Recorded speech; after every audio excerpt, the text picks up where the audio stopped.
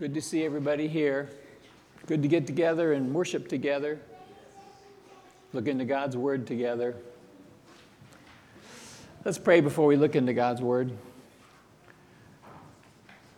Father, we thank you for the rich worship that we were able to be involved in, to join our voices together, to proclaim you as our King.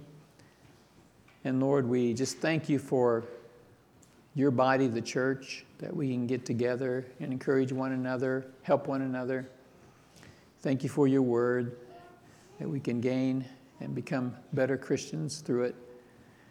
And Father, we pray that this morning we would go from worship to really learning you more through your word and being able to serve you better. We pray in Jesus' name. Amen.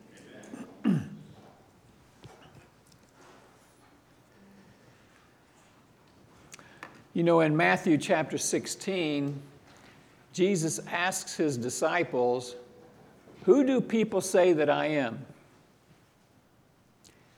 Well, the disciples, they say, well, some say John the Baptist, some say Elijah, some say Jeremiah or one of the other prophets. And then Jesus says, "But who do you say I am?" And Peter hits it out of the park. He says, "You are the Messiah, the Son of the living God."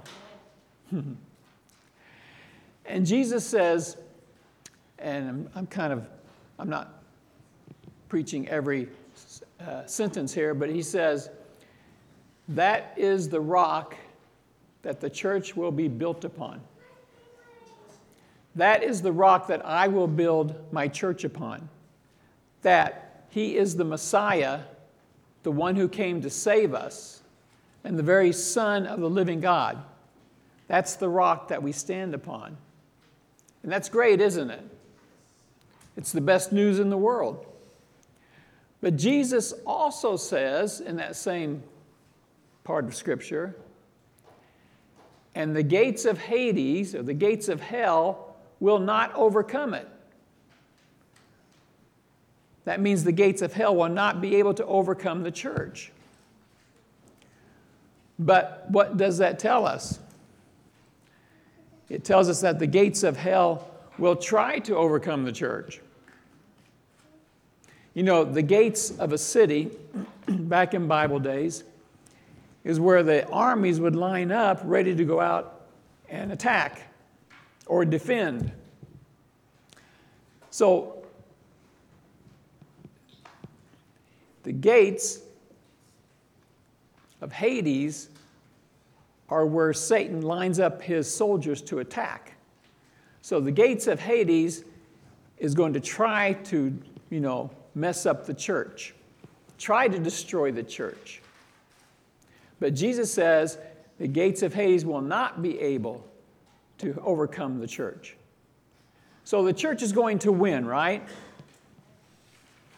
But we also know in that good news that the church will also be attacked by Satan's armies. And we know there can be some casualties. We know there are casualties in that battle. We see both of these things happening in the book of Acts. As the church gets started, as the church starts moving through infancy stages, and at the birth of the church, we see thousands of people coming to the Lord. On the day of Pentecost, when Peter preaches to the people and tells them about the Lord Jesus, 3,000 come to know the Lord and join the church. But then, 2,000 more some days later, and then more are there. But then not long after, we see the Jewish religious leaders arresting some of the disciples and threatening them to stop preaching their message of Christ's resurrection, and especially that they're the ones who killed him. And as we continue through the book of Acts, we see both things continuing to happen. We see people coming to the Lord for salvation, lots of people, and we see the enemies of the gospel working to stop the young church from accomplishing its mission. The gates of hell will not overcome the church, But with Satan as their ultimate captain, the armies of hell will continue to attack and wreck the church. Both, you can just guarantee both. Now, as we've been making our way through the book of Acts, we've seen persecution cause the young church to scatter beyond Jerusalem. At first, they were leading all kinds of people, the Jews, to Christ, and that was wonderful. But then the attacks came, and they had to flee, and as they fled, they spread the gospel message beyond Jerusalem into Samaria and other close parts. The church was expanding in response to the attacks from the gates of hell. So you have Jesus protecting the church, Satan attacking, they go out, and more people come to the Lord. Now, many Jews outside of Jerusalem were placing their faith in Jesus Christ as their Savior. And then something exciting happened, which we've kind of been through in our journey.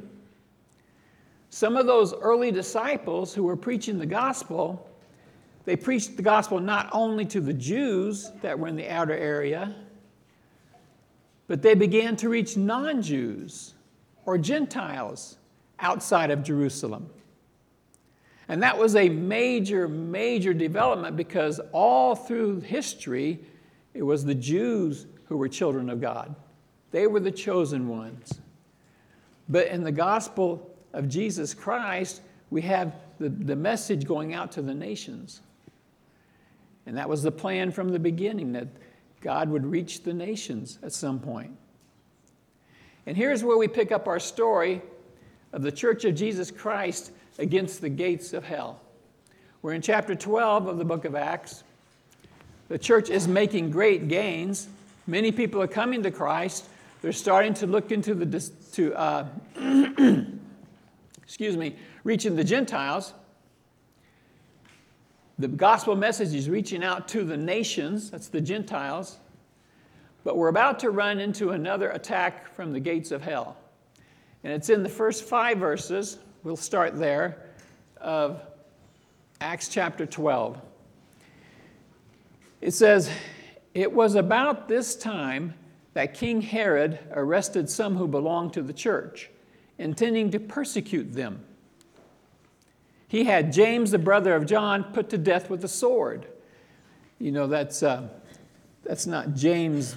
There's James, the brother of Jesus, that becomes the leader of the church. This is James and John of Zebedee. When he saw that this met with approval from the Jews, he proceeded to seize Peter also. This happened during the festival of unleavened bread, which is the week that goes to the Passover celebration. After arresting him, he put him in prison, handing him over to be guarded by 4 squads of 4 soldiers each. I think they were getting tired of people escaping. Herod intended to bring him out for public trial after the Passover. So Peter was kept in prison, but the church was earnestly praying to God for him.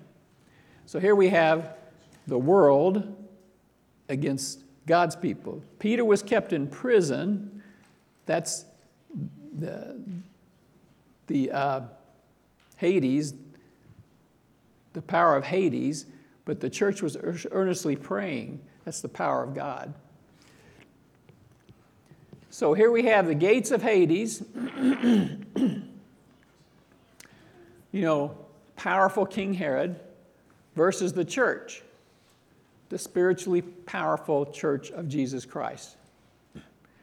Now, this King Herod was not the same one who killed the babies in Bethlehem. That was Herod the Great. He was the first Herod, the first king of the Herodian dynasty. And he was very, very cruel.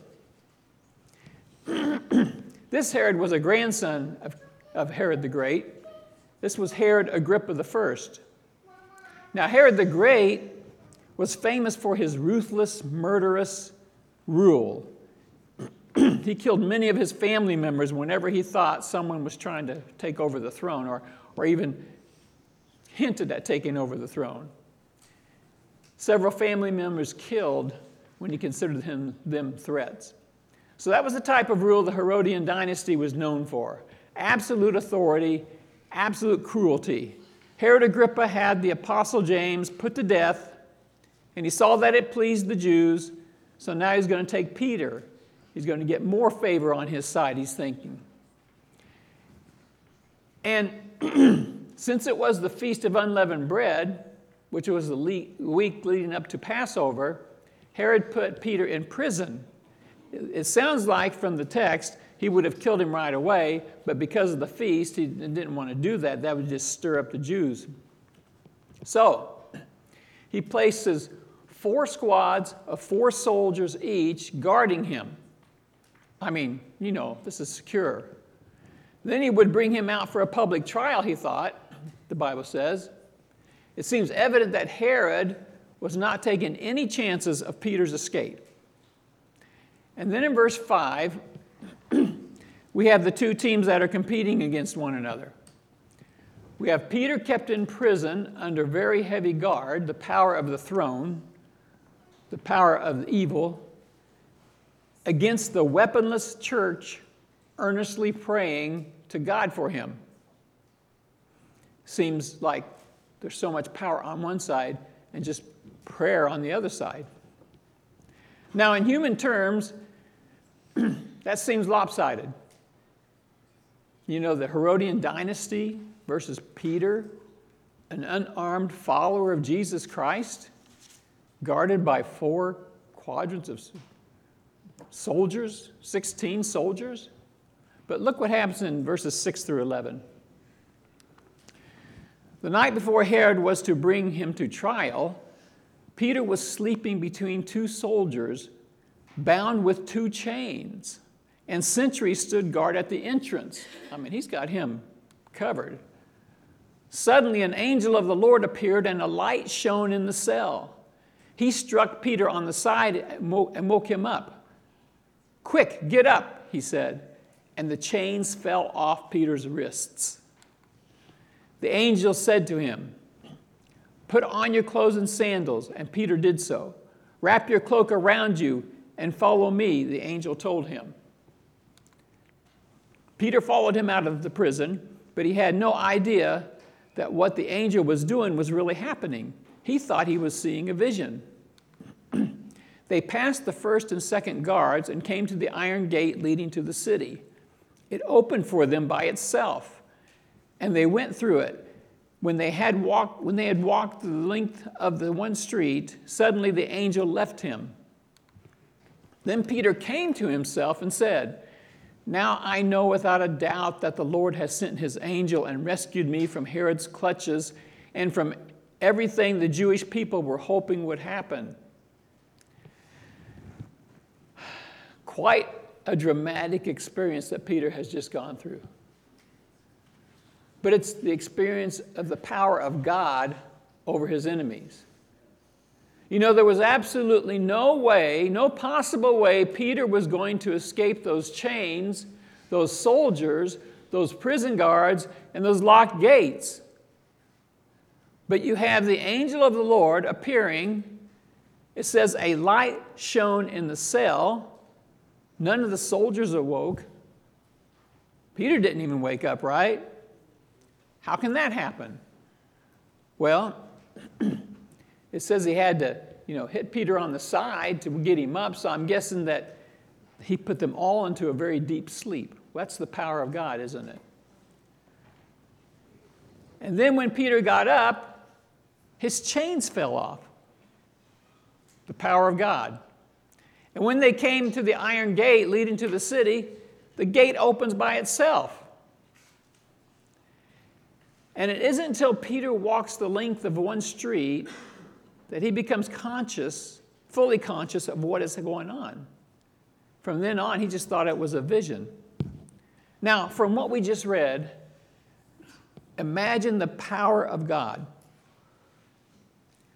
Not just power that can destroy a city or knock down an army, which God can do. We've seen that in the Old Testament. But the divine power to just put people into a deep sleep.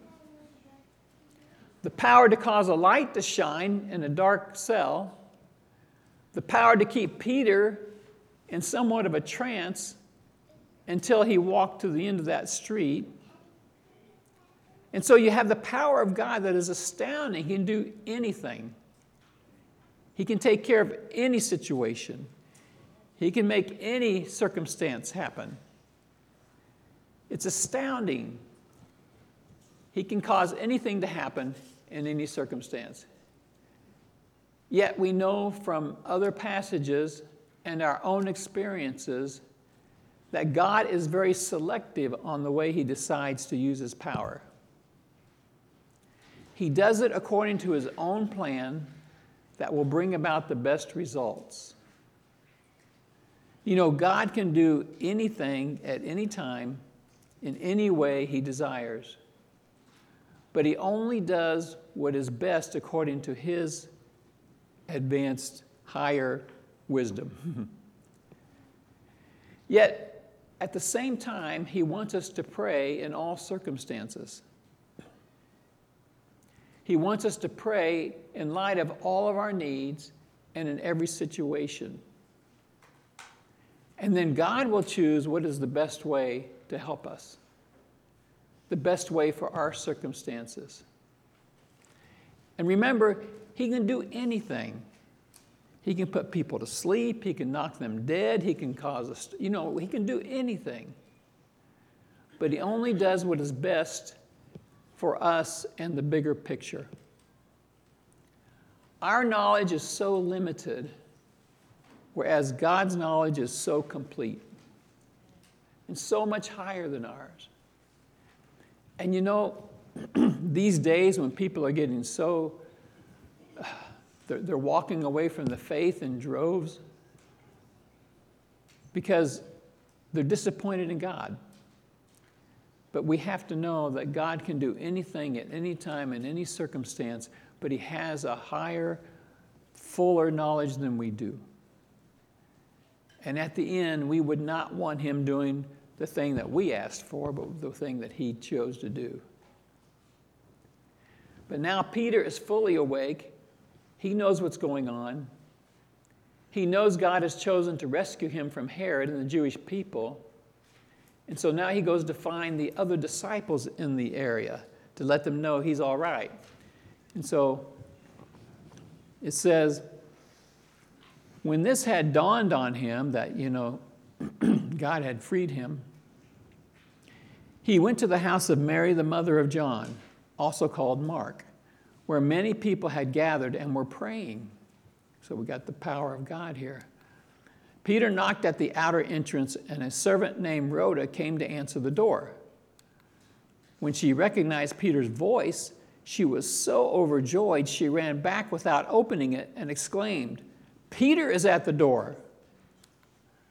"You're out of your mind," they told her. When she kept insisting that it was so, they said, "It must be his angel." Now, when you read those verses, the strong message coming from that is that no one in the room, although they were all praying, no one could believe that Peter was knocking at the door. And they were praying and praying and praying, and she just couldn't convince them that it was Peter at the door. Rhoda was so surprised herself that she forgot to open the door, right? She was so ecstatic. But everyone inside told her she was out of her mind. And when she kept insisting, they still didn't believe it was him. Must be his angel. Now, I believe what that tells us is that all of the believers were so certain that there was no way Peter was going to be released from prison, that the most they were willing to allow was that it had to be Peter's angel. And I believe it shows us how impossible Peter's chances were to ever see freedom again. I mean, no matter what they said, they wouldn't believe it. They just couldn't believe that he was going to get out of prison. Yet, we know with God all things are possible, right? And I think this incident was the event that inspired those videos, soldiers surprising their loved ones. Peter surprising the Christians. But again, we see Jesus' words come true. On this rock I will build my church, and the gates of hell will not overcome it. It doesn't say there won't be any problems. It doesn't say there won't be any suffering. It doesn't say there won't be any temporary losses, but the gates of hell will not overcome it. Because God is going to carry out his plan. I mean, he will. His plan will be carried through. So they finally let Peter in. But Peter kept on knocking, and when they opened the door and saw him, they were astonished. See, just that belief that it couldn't happen. Peter motioned with his hand for them to be quiet and described how the Lord had brought him out of prison. Tell James and the other brothers and sisters about this, he said. And then he left for another place. Now that James would be the Lord's brother who became a leader in the church after Christ's death. Wouldn't you have hated to be a Roman soldier stationed anywhere near the Holy Land during that time? I mean, carrying out orders from those who were trying to stop what God was doing. I mean, it's just not a good idea to work in opposition to God. There's no way it can work, ultimately. You know, we may feel like at times that we have a better idea how things should go. You know, we can see from the Word that we're supposed to do it a certain way, and we think, well, in this case, I don't know. A better idea on what we should do rather than what the Bible tells us. But, you know, our vision is so minuscule. It's so narrow. And God's vision is so wide and broad and eternal. And all who dismiss, that's us, that's Christians. How sometimes we kind of work against God because we think, well, it really can't happen that way. And then you have those who just dismiss God. Either treat him as unimportant or try to convince others he doesn't exist. People who will belittle those who try to live their lives in a way that pleases God. They will see it as silly, as not worth it. Well, you know what? You know, as we consider whether to follow God closely or to do our own thing, and we see others who are trying to convince us that God doesn't love us and God doesn't even exist, and look what he did in the Old Testament. Well, those who don't come to the Lord, they are headed for the greatest sorrow that they will never, ever be able to leave. I mean, it will be unimaginable sorrow. And you know, speaking of the gates of hell never able to overcome the church, our last verses give us a very clear picture of this.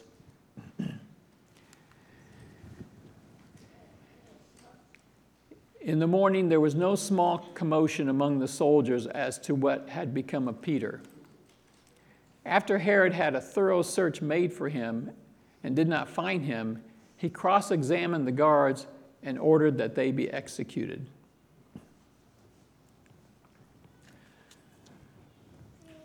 So, you know, Herod was extremely powerful, but those who lined up with Herod were on the wrong side, weren't they?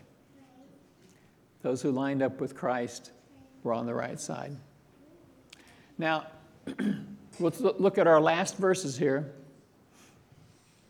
And it will show us again, you know, with God, you win. When you turn against God, you lose. Let's see here. Then Herod went from Judea to Caesarea and stayed there. He had been quarreling with the people of Tyre and Sidon. They now joined together and sought an audience with him. After securing the support of Blastus, a trusted personal servant of the king, Tyre and Sidon, they asked for peace because they depended on the king's country for their food supply. On the appointed day, Herod, wearing his royal robes, sat on his throne and delivered a public address to the people. They shouted, "This is the voice of a God, not of a man." There was a secular historian named Josephus. He wrote about this incident, and he said his robes were bright. And so the people, were talking about him being more than a man. Immediately, because Herod did not give praise to God, an angel of the Lord struck him down, and he was eaten by worms and died. But the word of God continued to spread and flourish.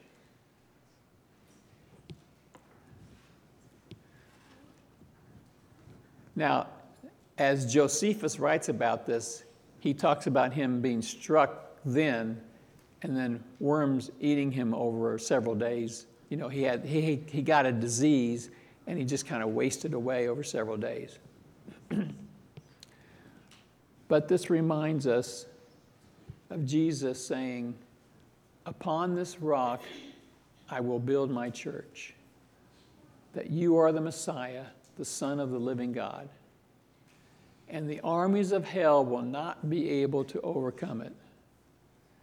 And we face so many things in our lives because this world has gone astray. But as a church of Jesus Christ, we may not look to belong to the most powerful side. We may be scoffed at for believing in someone we cannot see and who looks as if he has no power. But in the end, it's not even going to be close. Our victory will be so lopsided, we won't be able to even ever get over it. It'll be like, the odds with Peter getting out of that jail. In the end, the armies are going to come into Jerusalem, and they're going to try to stop Jesus Christ from coming down and reclaiming the earth. And he's going to obliterate them. And it's going to be quick. And Jesus, he said, "Upon this rock I will build my church, and the gates of hell will not overcome it." Let's pray. Father, we thank you for your word. It is so helpful, so precious, so invigorating. Help us to really place our faith in it in a strong, strong way. And help us to cling to it, to take it in regularly so that we live by it, so that we think according to it, and not be turned away from everything that we see that looks different. And so, Father, may at this time, as things are getting kind of worse in our society, may we be lights to others and give the gospel message out so that others may be able to escape, the wiles of the devil. We pray in Jesus' name, amen.